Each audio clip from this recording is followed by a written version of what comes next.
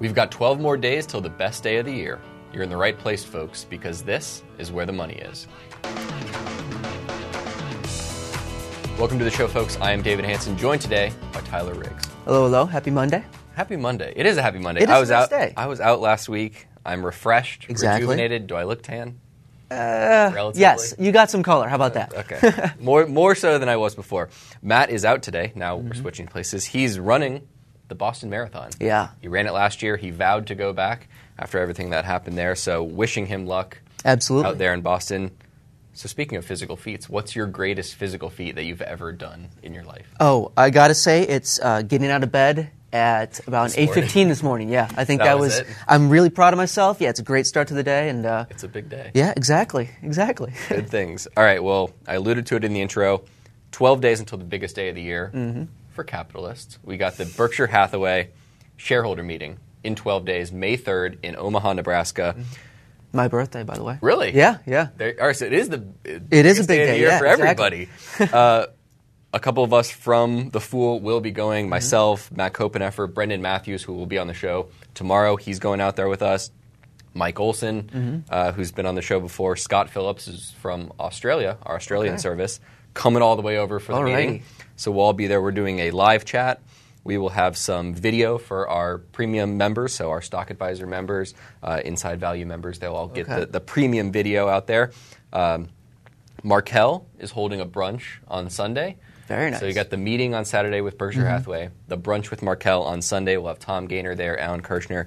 They'll be doing a brunch. You can ask some Q&A, so we'll be at that as well. So it's going to be a very busy weekend. Yeah. Sounds like fun, though. So in honor of the 12 days, we are running a 12 Days of Berkshire article series on Fool.com. Matt actually kicked it off with an article today that was 12 reasons why Warren Buffett is a great investor and how you can learn from him. So we got these 12 articles coming up. Which one are you most looking forward to? So I think the one I'm looking forward to is 4 key events in Buffett's investing life. So this is one where I think it's important because a lot of when we look at Warren Buffett, we think we can just follow exactly what he did and find the exact same success. And that's just not the case. I mean, a lot of it is basically there were some opportunities that were around when, he was a younger investor. There was a different sort of investing environment, all sorts of these perfect storm that allowed him to be so successful. Right. So I think what we need to realize as investors is that we can't follow that exact path. Instead, let's take what he's learned, what he's, able to provide us in wisdom or principles, learn how to apply those into our own lives, and then be ready, look out for those opportunities that they're going to be different than what Warren Buffett had, but they're out there. It's just being ready for them when the time comes. So I think that's the big thing for me is that these events are important. They might not happen again in our investing careers, but it's something where we can say, what was he doing at that time that made him fully ready to take advantage of that opportunity? Right. What's the old quote about luck? It's preparation meets opportunity, or exactly. something like that. Yeah. So I don't think Buffett would question that. He's probably had some luck involved. And sure. Anytime you're investing, there's always some luck involved, and it gets back to stuff that Michael Mauboussin talks about, who we've had him on the show before with Matt, and having a consistent process down, because you can't take luck completely out of the equation. But you can try to minimize its impact on your outcome by having a really consistent process. Sure. And you look at Buffett, that's what he's had. He's had a consistent process, so no matter what happens, what outcomes arise, he's ready and he can stick to his knit there and do well with it. Sure. Yeah, I think at the end of the day, he's not just a lucky guy that's stumbled upon billions and millions of dollars. He's an incredibly intelligent investor who has found opportunities where the whole, the adage, heads I win, tails I don't lose much. Right. Basically sort of these lopsided, I don't know if I want to call them bets, but sort of these lopsided odds where the downside is much smaller than the actual upside there. Right. So that article will be running 4 days prior to the event, which would be, I don't know, the 28th, April 28th. I'm dependent upon my phone. So all of these will be up on Fool.com. I'm sure they'll be on the main headline there on Fool.com as we count down the days here.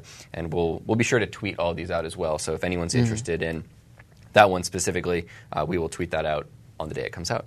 So how about you? The one I'm looking forward to is Berkshire Hathaway's 5 best businesses. Okay. So we talk about Warren Buffett all the time. We talk about the stocks that he holds. We're about to talk even more about it in a minute.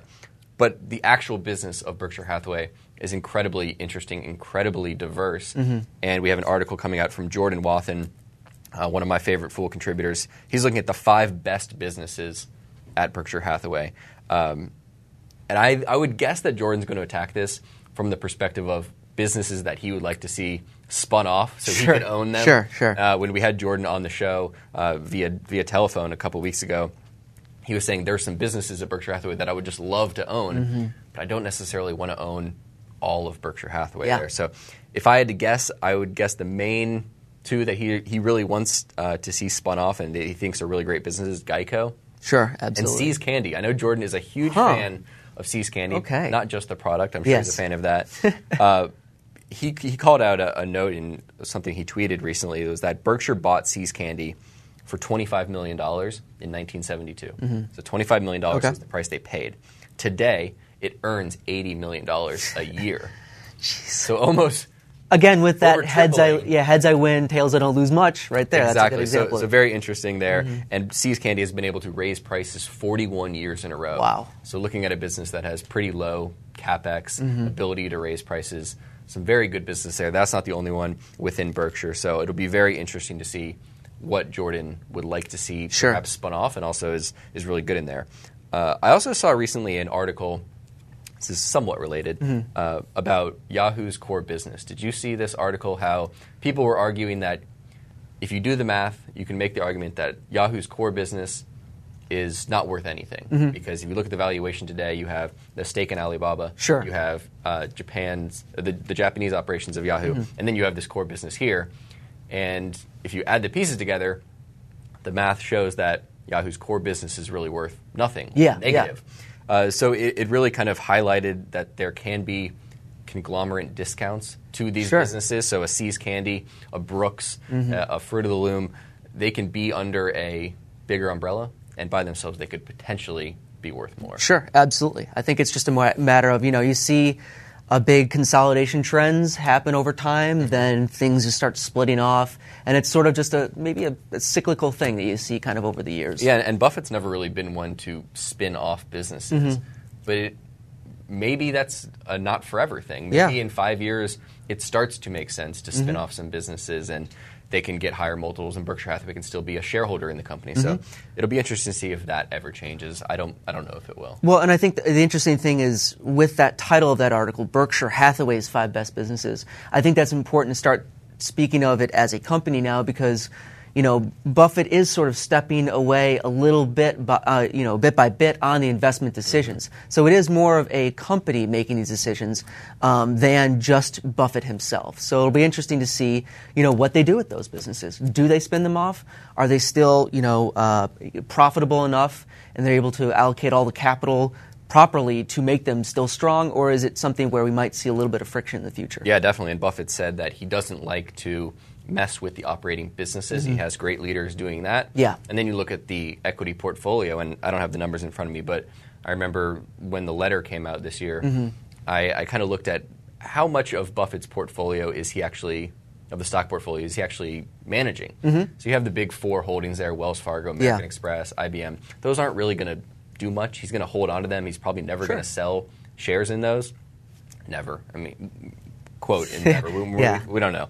Asterisk, so we've got the big 4 up there, and then we have Ted and Todd, the other portfolio managers, I think each managing over $7 billion in equity there. So that's $14 billion of the equity portfolio there. So when you look at what Buffett's actually playing with from a stock perspective, I think it came out to something like 8% of book value there. So not huge there. So this is really becoming an operating story rather than Buffett hitting home runs with stocks. Yeah, I think people think that passing the torch is going to be some big, sudden change, to Todd and Ted. But it's like, it's actually sort of been a subtle move, a subtle transition. And I think, that's why it's sort of quietly changing hands. But yeah, I mean, it'll be interesting to see.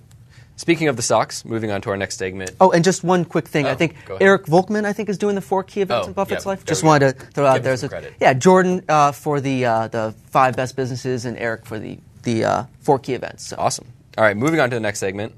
Looking at those stocks I mentioned, we're about to talk a little bit more. Matt and I have done some rankings in terms of what are the 5 best stock holdings in our opinion. Sure. But we wanted to get your input. What is one stock in the Berkshire portfolio of, I don't even know how many stocks they have now, 50 or so, 40? Yeah, something like that.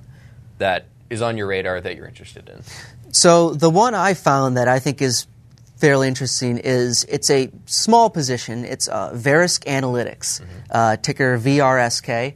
I think Berkshire has maybe a less than a 1% stake in the company. What they do is basically they provide analytical tools and software for the insurance industry, credit card services, and health plan providers.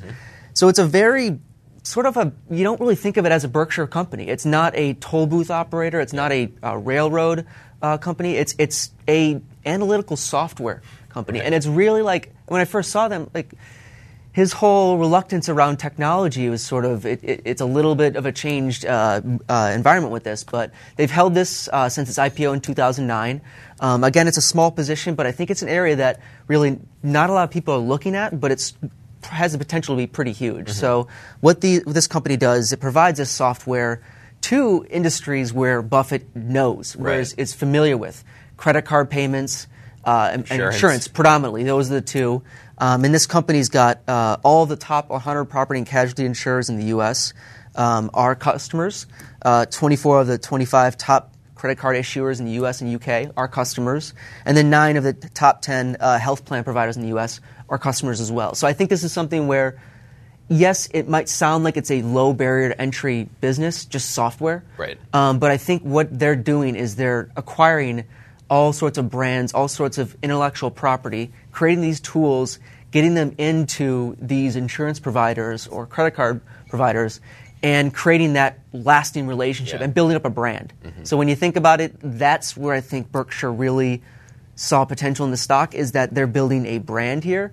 And if you can do that and you can create lasting relationships, it's going to be very hard for an insurer to just one day switch all their systems over to something else. So interesting. Yeah.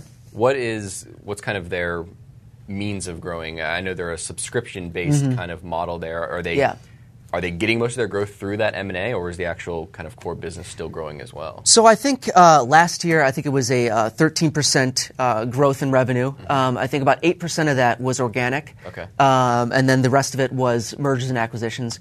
I think it's sort of, they're trying to do a balance there. It's something where their sort of philosophy is build a excellent product and then just scale it out more and more to more customers. So I think that's something where it's not capital intensive.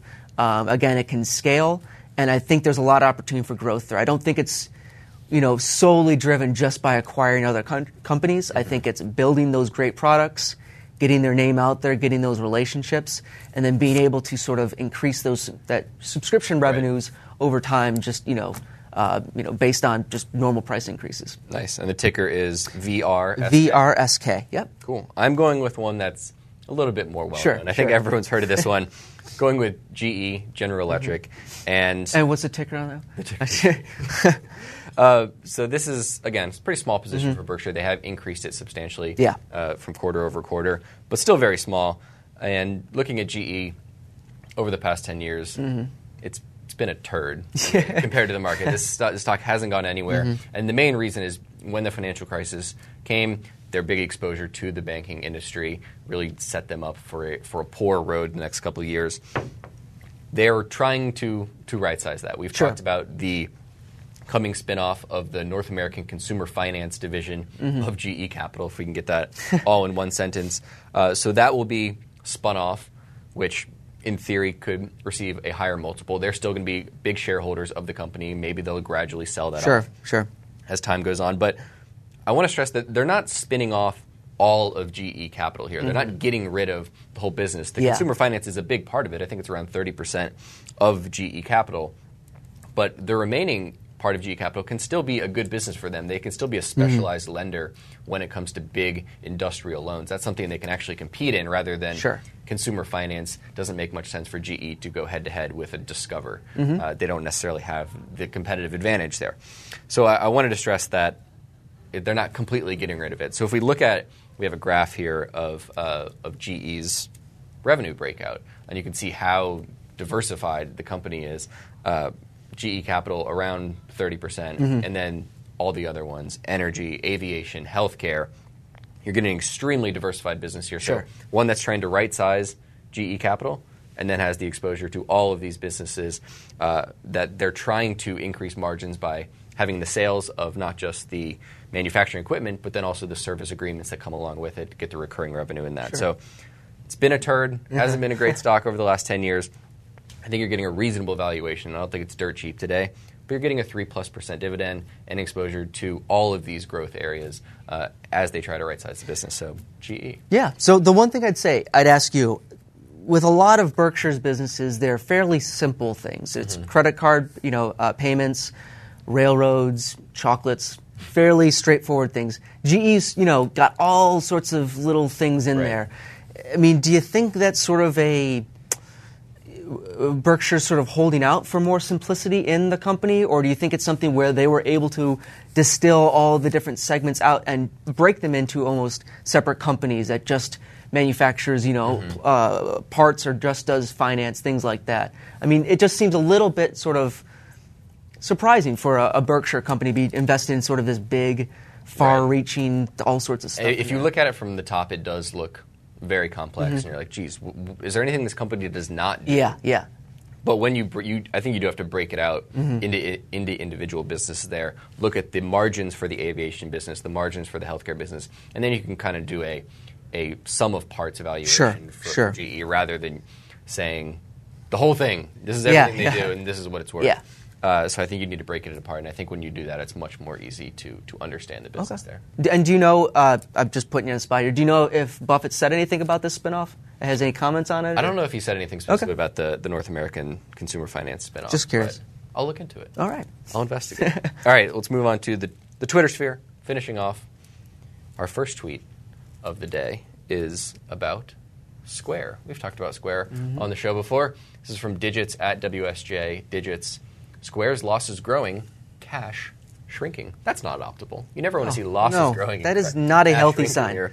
So this is being reported by WSJ, not confirmed here, but reportedly Square was in talks with Google earlier this year about buying them.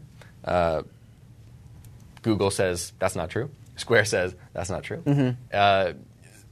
So interesting here. I don't know if we should take this as truth that Square is definitely going to get bought out here by someone. They did increase their credit line. I think it was from Goldman Sachs earlier a couple months ago. People saw that move as, they're probably prepping to have an IPO. We see that a lot. Companies that are about to go public, they can get a line of credit from one of the investment banks, helps them with their operations as they prepare for the IPO there. So I would still guess that they're leaning more towards the IPO. But the article points out that Square's business, it's not that surprising that it's not making a ton of money here. And we were talking before, it's a great idea of putting it onto an iPad and an iPhone and being able to accept credit cards whenever. They charge around 2.75% from the merchant's transaction. That varies a little bit.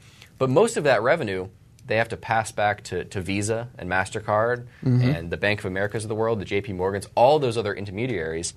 They're kind of just the ones collecting the money and then giving it out to everyone else. So their margins are pretty small. Sure. And it's just something where, like we said, looking at the product, seeing the product in use, it's really neat. It's cool how you can basically set up a sort of cash register anywhere. In 2 minutes. Exactly. But then you see things like where their big partnership with Starbucks resulted in a $20 or more than $20 million loss for the company. Right.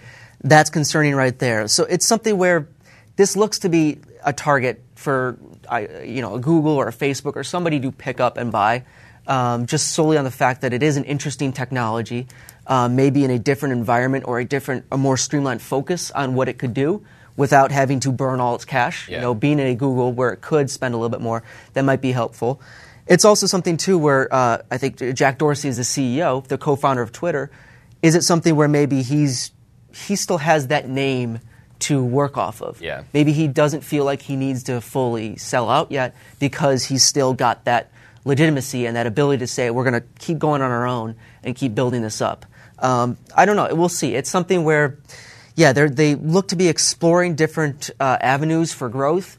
all the avenues I saw seem like they're fairly concentrated markets. So it's going to be difficult to figure out where they can go with what they have. If I had to say, I'd probably say in maybe a year or two, probably is going to be bought out by some other company. But that's just my and we've said before that looking at just the swipe business of Square, it's not that appealing to me because you have PayPal's, they have a very similar reader in there. You have Amazon thinking about getting into the payments business. Yeah. I don't know if you want to get into a pricing war with either of those two companies. You're not going to survive. And from a merchant's perspective, you're going to go with the lowest cost option possible. And as a consumer, I don't really care how my card gets swiped, whether it's a PayPal card reader or a Square card reader. So for them to be successful, they're going to need to branch out into the new areas, have very in-depth analytics they can give to merchants that are valuable, that people maybe they can start a subscription model based on their analytics there. So that's what they're going to need to do, in my opinion, to be successful. But if this company was to IPO today, given the buzz around it, the valuation numbers have been thrown out, Jack Dorsey involved, I can't imagine that I would be interested in the company as it sits today. It sounds like it'd be something that people would jump on because, like you said, it does have the name. It does have the name. You can see it in use. But again, like you were talking about, there's really no barrier to entry for any of these big guys to just create a little thing like that. I mean, if that's really the product, how hard would it be for a Visa or MasterCard just to create those little their own little plug-in thing for an iPad? So yeah, it's not something where there's enough barrier to entry that it can really exploit that for a long term. Right. All right. Second tweet is coming from Nick Timmeros. He says, home purchase lending at Wells Fargo, the nation's largest originator, down 30% in Q1, both quarter over quarter and year over year. So the year over year, not that surprising because we've seen interest rates jump up pretty substantially year over year. But quarter over quarter, down 30%. Is this kind of a Wells Fargo only thing, or is this a broader trend that we're just not seeing the purchase market really pick up? Yeah, so I think it's a broader trend. But obviously with a Wells Fargo who is predominantly a mortgage lender, you can see it much more significantly than, say, at Chase. Right. At Chase there is a decrease there too, but if you look at the raw numbers, it's astronomical difference. So I think that is, yes, it is a industry-wide trend. In terms of what's causing this, it's very tough. I mean, we're talking about a sort of a macro trend. Yeah. There's so many movements that could be influencing this. Is it the weather? Sort of the excuse that every company's been using this year. It was cold in the first quarter. It was definitely cold.